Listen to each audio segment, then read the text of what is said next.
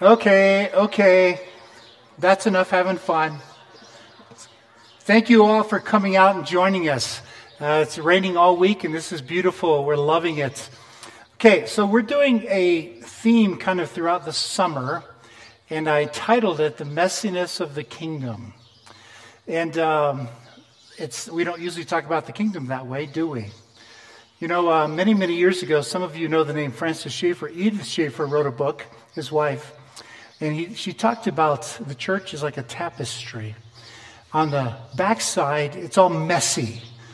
You have strings hanging out that haven't been cut and things like that. But on the front side, what God sees is a beautiful picture. And so when we talk about the kingdom, often it transports us into the future quite a ways. And what I want to do is talk about the present aspect of the kingdom, which is messy. There's no way around it. And so we're going to spend the summer looking in parables. Last week we looked at the parable of the mustard seed and talked about how the mustard seed, it starts small and then it grows big. How God is very patient and puts up with an awful lot in a fallen world. It's messy on this side of eternity where we live today. It's messy. There's no way around it. All you got to do is, I encourage you not to, but for those of you that do, listen to either social media or mainstream media. And boy, are we divisive? Are we divided? Are we argumentative? Are we hostile? Man, it seems like it's gotten worse in my lifetime. Worse and worse and worse. We don't have a good thing to say about anybody that's not like us. This is where we as a church can show the world that it doesn't have to be that way. We can do it differently. So I asked the question last week, why did Jesus actually come to the earth? Why?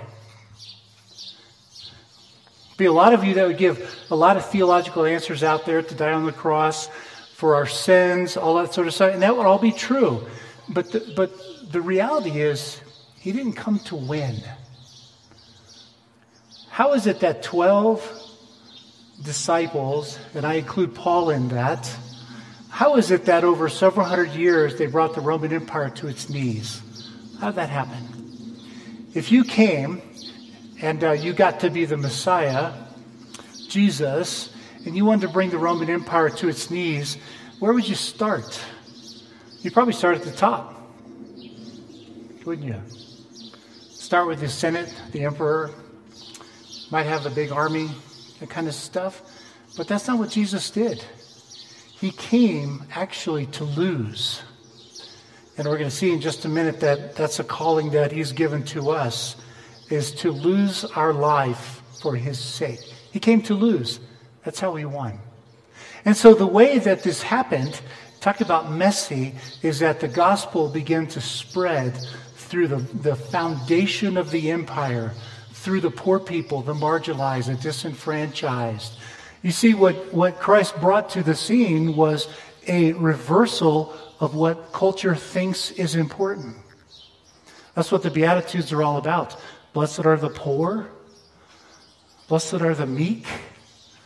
All the attributes that culture looked down on in the Roman Empire as weak were the ones that he highlighted. And so what he did was he completely inverted the whole process of culture and raised to the top the values of the kingdom. We call those kingdom values. Love one another, forgive one another, carry one another's burdens, on and on and on. Those are not things that you saw in the first century. That wasn't about power. I mean, what are the three things that drive every government? Power, sex, greed. Right? Drives everything. All different types of leadership that drives it. And you don't find that in the kingdom. He brought a new kingdom, and the way he brought this kingdom to be, to bear, to exist, was he came to lose. They didn't understand that. They couldn't understand watching their Messiah, who they had placed all their hopes in, die on the cross. And that becomes the picture for us. So when he says, if you want to be my disciple, you have to take up your cross. Now, in today's world, we've never seen a crucifixion, so it's metaphorical for us. It wasn't for the people in the first century.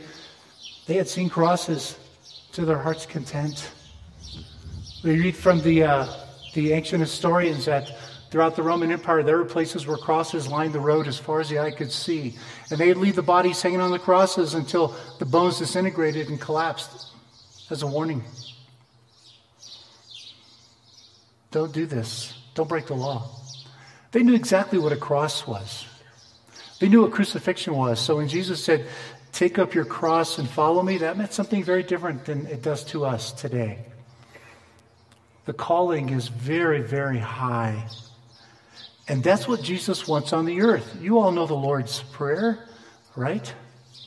Thy kingdom come, thy will be done on, say it, as it is in. That's the Lord's Prayer. Some of you say it every week. We say it often, not every week. Do you really believe that? Do we really want his kingdom here like it is there? Hebrews makes it very clear the entrance into that kingdom involves blood and death. That's why Paul can say, I rejoice that I'm filling up the sacrifice of Christ in my body. No beating too strong, no prison too deep, no mocking too powerful. He had seen it all, done it all, experienced it all, and willingly. That's the Lord's Prayer. Your kingdom come, your will be done here as it is there. It's a tough calling. It's a tough calling. So throughout the first century, as they began to share this news among all of the disenfranchised, the marginalized, the widows, the orphans, the poor, and they begin to love them and care for each other. They begin to create these Christian communities around the Roman Empire. The whole system of patronage which the Roman Empire was built on. And that's real simple. Let's say I'm really wealthy and some of you come to me and say, we need money. I'll say, all right, I'll tell you what, I'll bless you, but you owe your loyalty to me. Okay? So you created this hierarchy of loyalty to everybody but the one true God. Ultimately, it's to the emperor, the Senate, the elite, the wealthy. And what happened was, as it began to spread throughout the empire over several hundred years, that whole system collapsed. And the Roman Empire collapsed with it. That's how powerful this kingdom is that Jesus brought. That's how powerful it is. So today we're going to look at another parable, the parable of the sower. Most of you have heard it. Okay? He says, I'm reading the one out of Mark 4. We could go to Matthew or Luke. I just had to be in Mark. Listen, a farmer went out to sow his seed, and as he was scattering the seed, some fell along the path. The birds came and ate it up. Some fell in the rocky places where it did not have much soil. It sprang up quickly because the soil was shallow. But when the sun came up, the plants were scorched, and they withered because they had no root.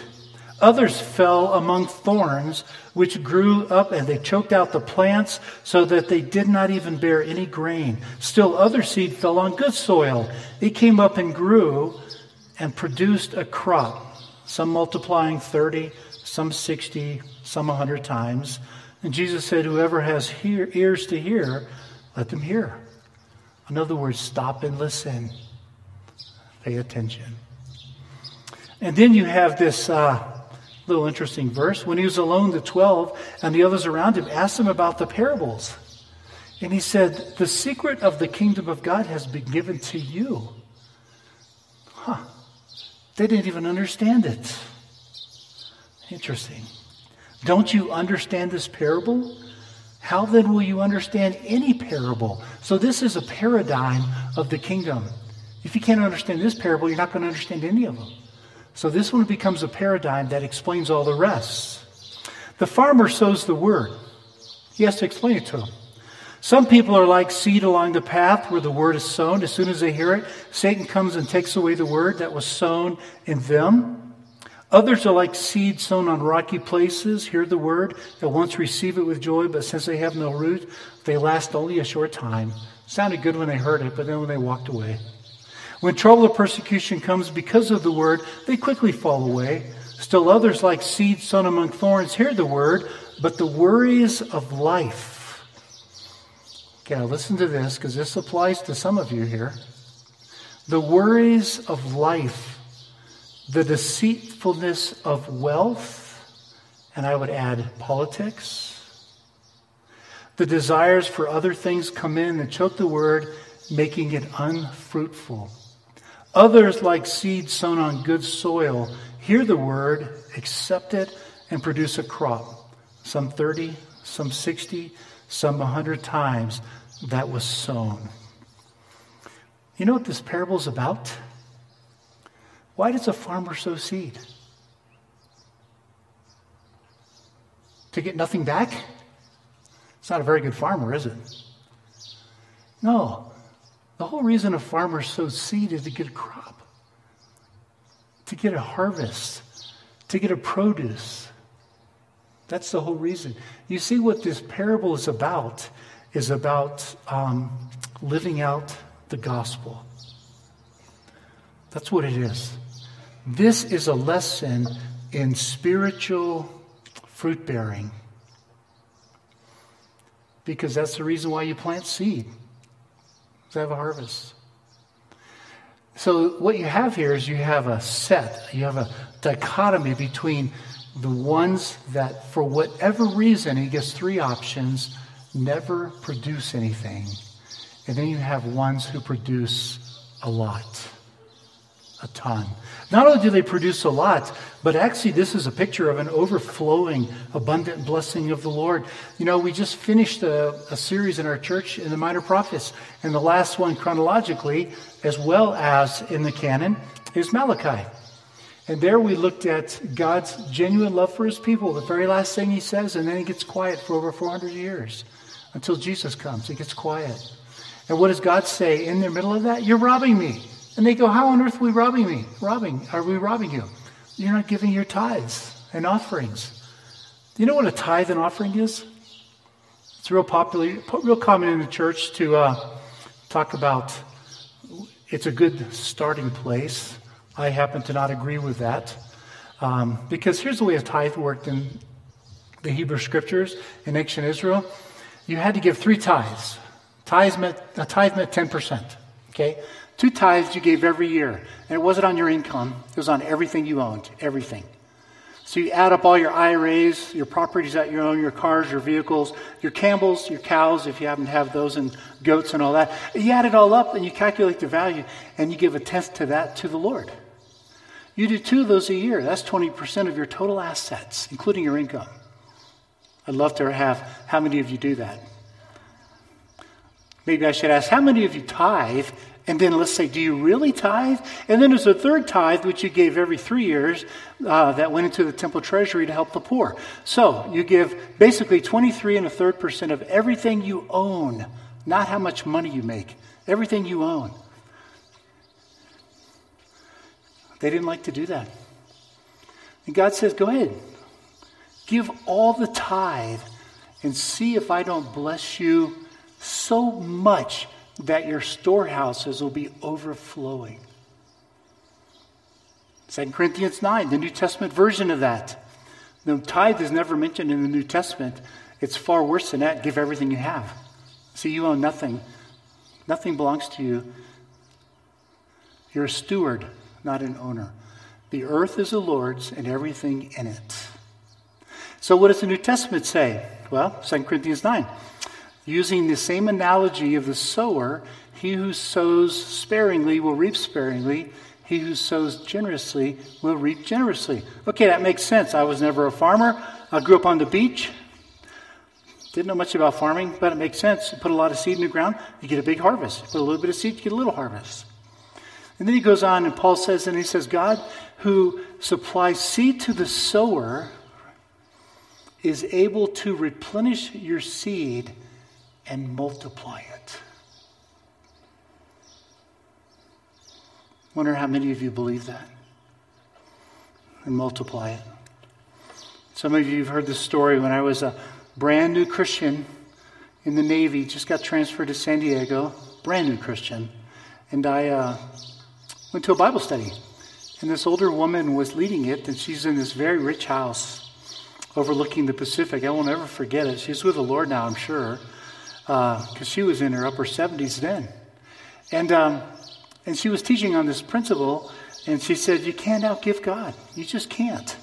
And I said, okay, well, being a young guy, how much do you give?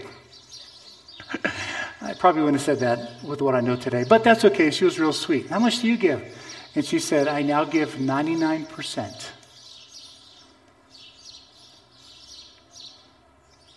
She said, every year I increase it 1%. Nancy and I have tried to do that. Increase it 1%. And I said, you own this incredible house looking over the ocean. She said, I know, that's the 1%. She said, and I give it all away, and I can't get rid of it. You see, prosperity gospel is awful close because they miss out on the last statement. The God who is able to supply seed to the sower, that's you, is able to replenish it and multiply it. And that's where they stop, to make you rich. But you know what the next verse says? So that you will be able to be even more generous. That's what it says. And you see these principles are consistent all throughout here. So he uses the same illustration in this parable right here to capture our hearts that once we enter the kingdom as Christians, then the questions we should be asking is, what does our fruit look like? What does it look like?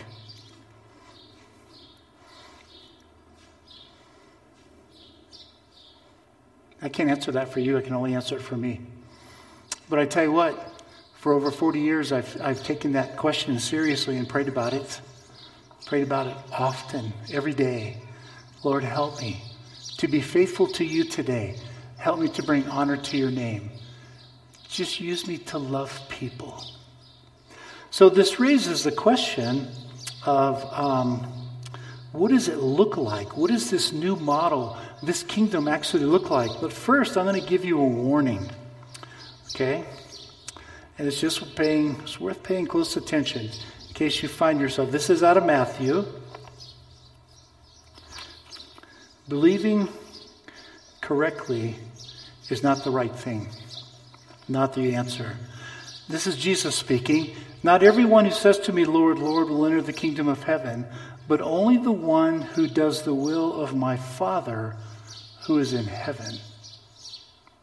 Many will say to me on that day, Lord, Lord, did we not prophesy in your name, and in your name drive out demons, and in your name perform many miracles? And I tell them plainly, away from me, you evildoers, I never knew you. I never had a relationship with you. You see, it doesn't matter how much wealth you accumulate. It doesn't matter how much prestige you have. It doesn't matter. That doesn't matter. It'll be gone one day. One of the things I've learned in my 10 years here, having lots of conversations with our men and women who retire, is it is a real struggle to move from success, which is defined by their job setting, corporate world or whatever, to significance. That's a really hard transition to make. Because for most of our lives, we don't define our success in terms of the kingdom, do we? Let's be honest, we don't. It's taken a lifestyle of really pushing to even get close to that in my own mind. I still naturally revert to how much money do I have? What have I accomplished? All of that.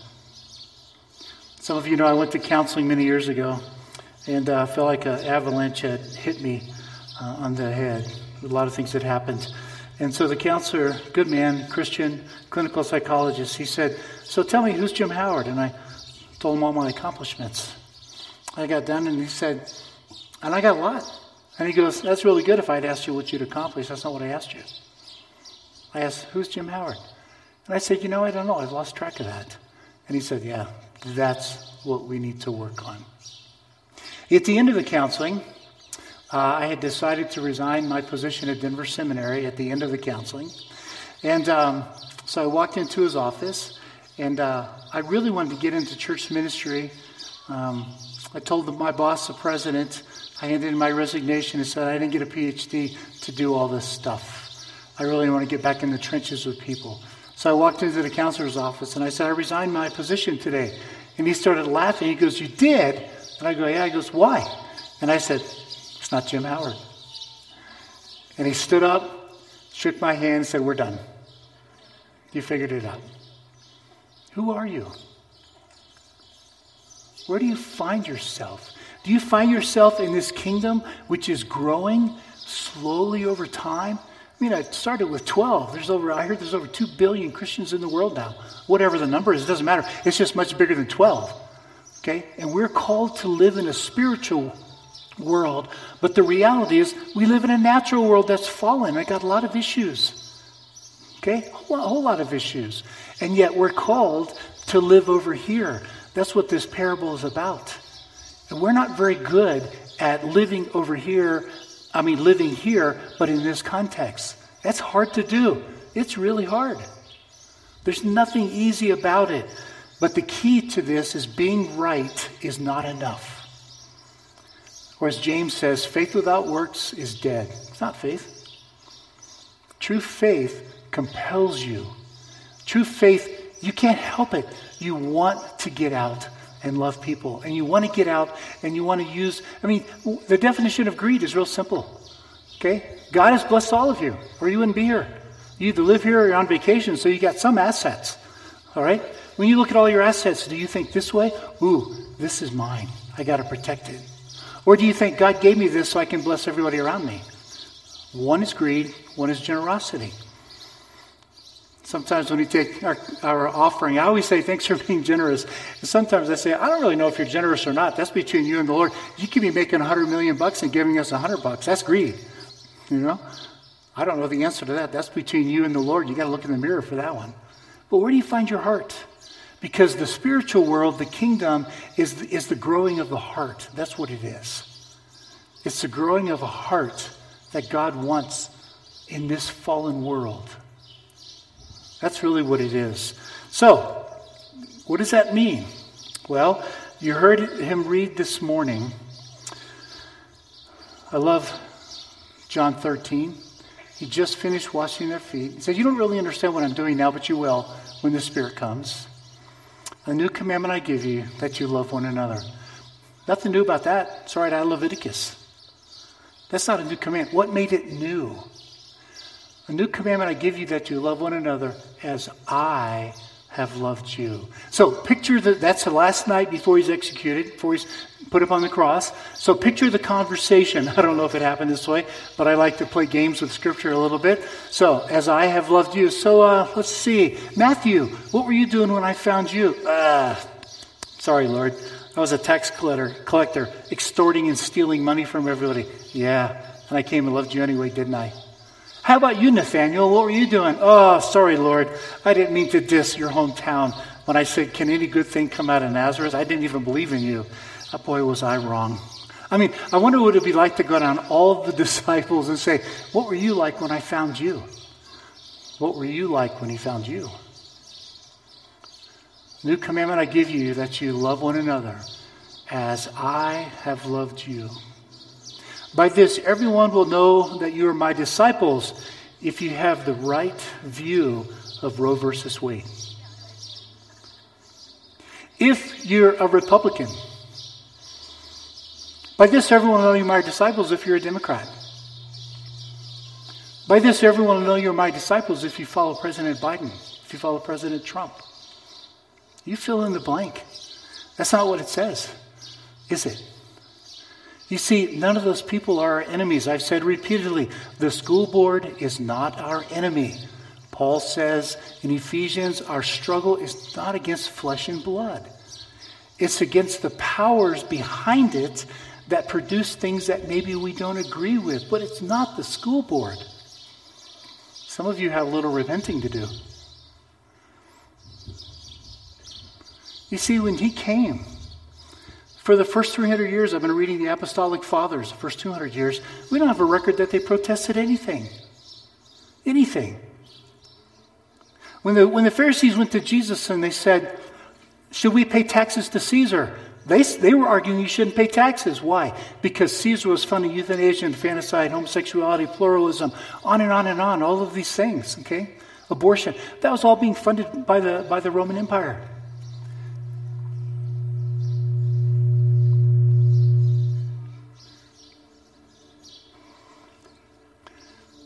What did Jesus say? He said, give me a coin. Whose image is on there? Caesar.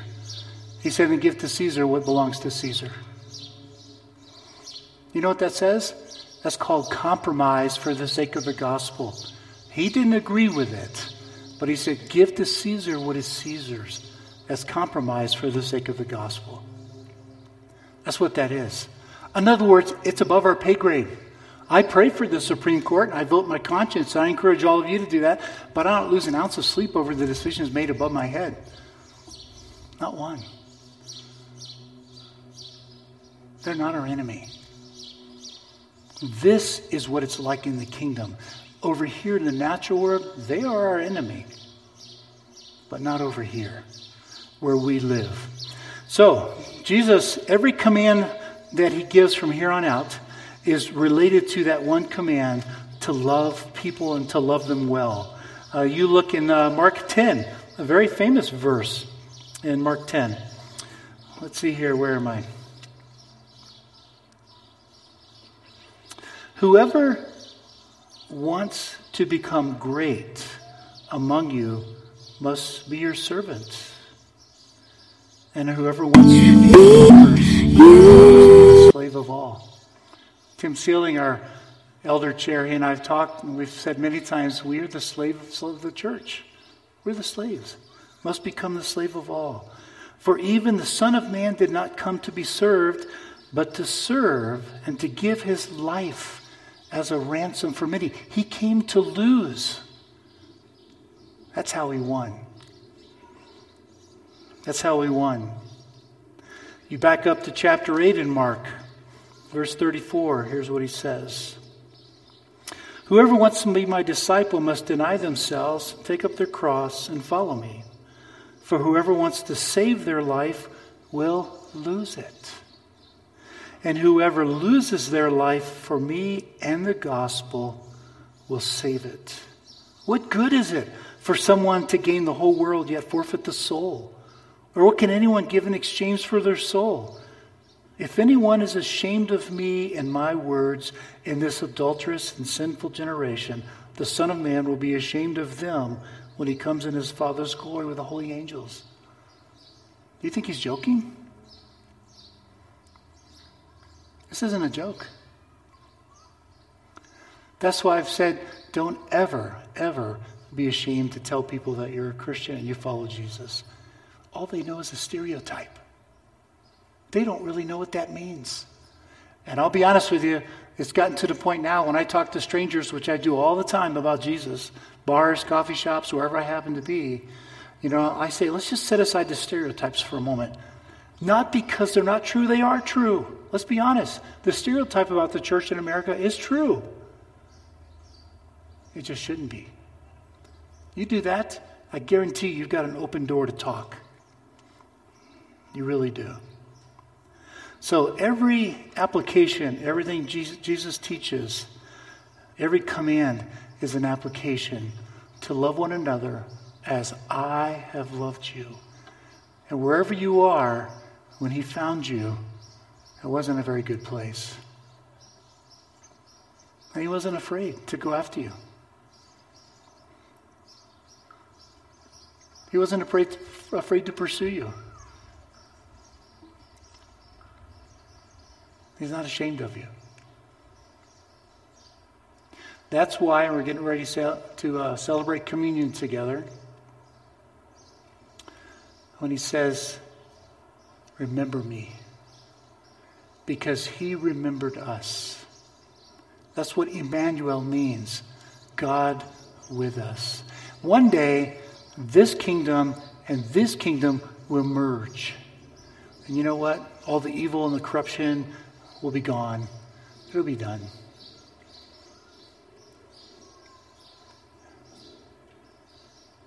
Emmanuel. He wanted to come live with us. That's what's behind the parable of the sower. Is it messy? Yeah, it's messy. Is it hard to love your enemies? Yeah, it's hard to love your enemies. Is it hard to love those who forgive you? I mean, that you have to forgive, that do harm to you? Yeah, it's really hard. It's easy to forgive people that say, I'm sorry. That's easy. But that's not what Paul says in Ephesians. Forgive because Jesus has already forgiven you. Already. That's why we do it. Because every human is worthy of love and forgiveness. Every single one. So, do you believe that? For our members, for those of you that are visitors, just put that in the context of your church. For our visitors, our members, do you really believe that we as a church can turn Summit County on its head? Do you really believe that? I do. That's why I gave my life to the ministry full time, to make a difference. It is doable. And it starts by loving sacrificially, giving your heart to those around you, whether they are good to you or not. I'm so glad Jesus didn't wait for me to become good. He found me at the darkest time of my life. And loved me anyway. Father, thank you. Thank you for your incredible and sacrificial love. Thank you that your love is unending. Your love is generous. Your love is kind. Your love is patient. Boy, have I experienced that. Your love overlooks what we do. Your love pursues, never gives up, never gives up. Your love is powerful. It forgives us, engages us, cares for us. Thank you, Lord. I know that some people here today are probably in trouble for some reason or other. And they need to feel that love.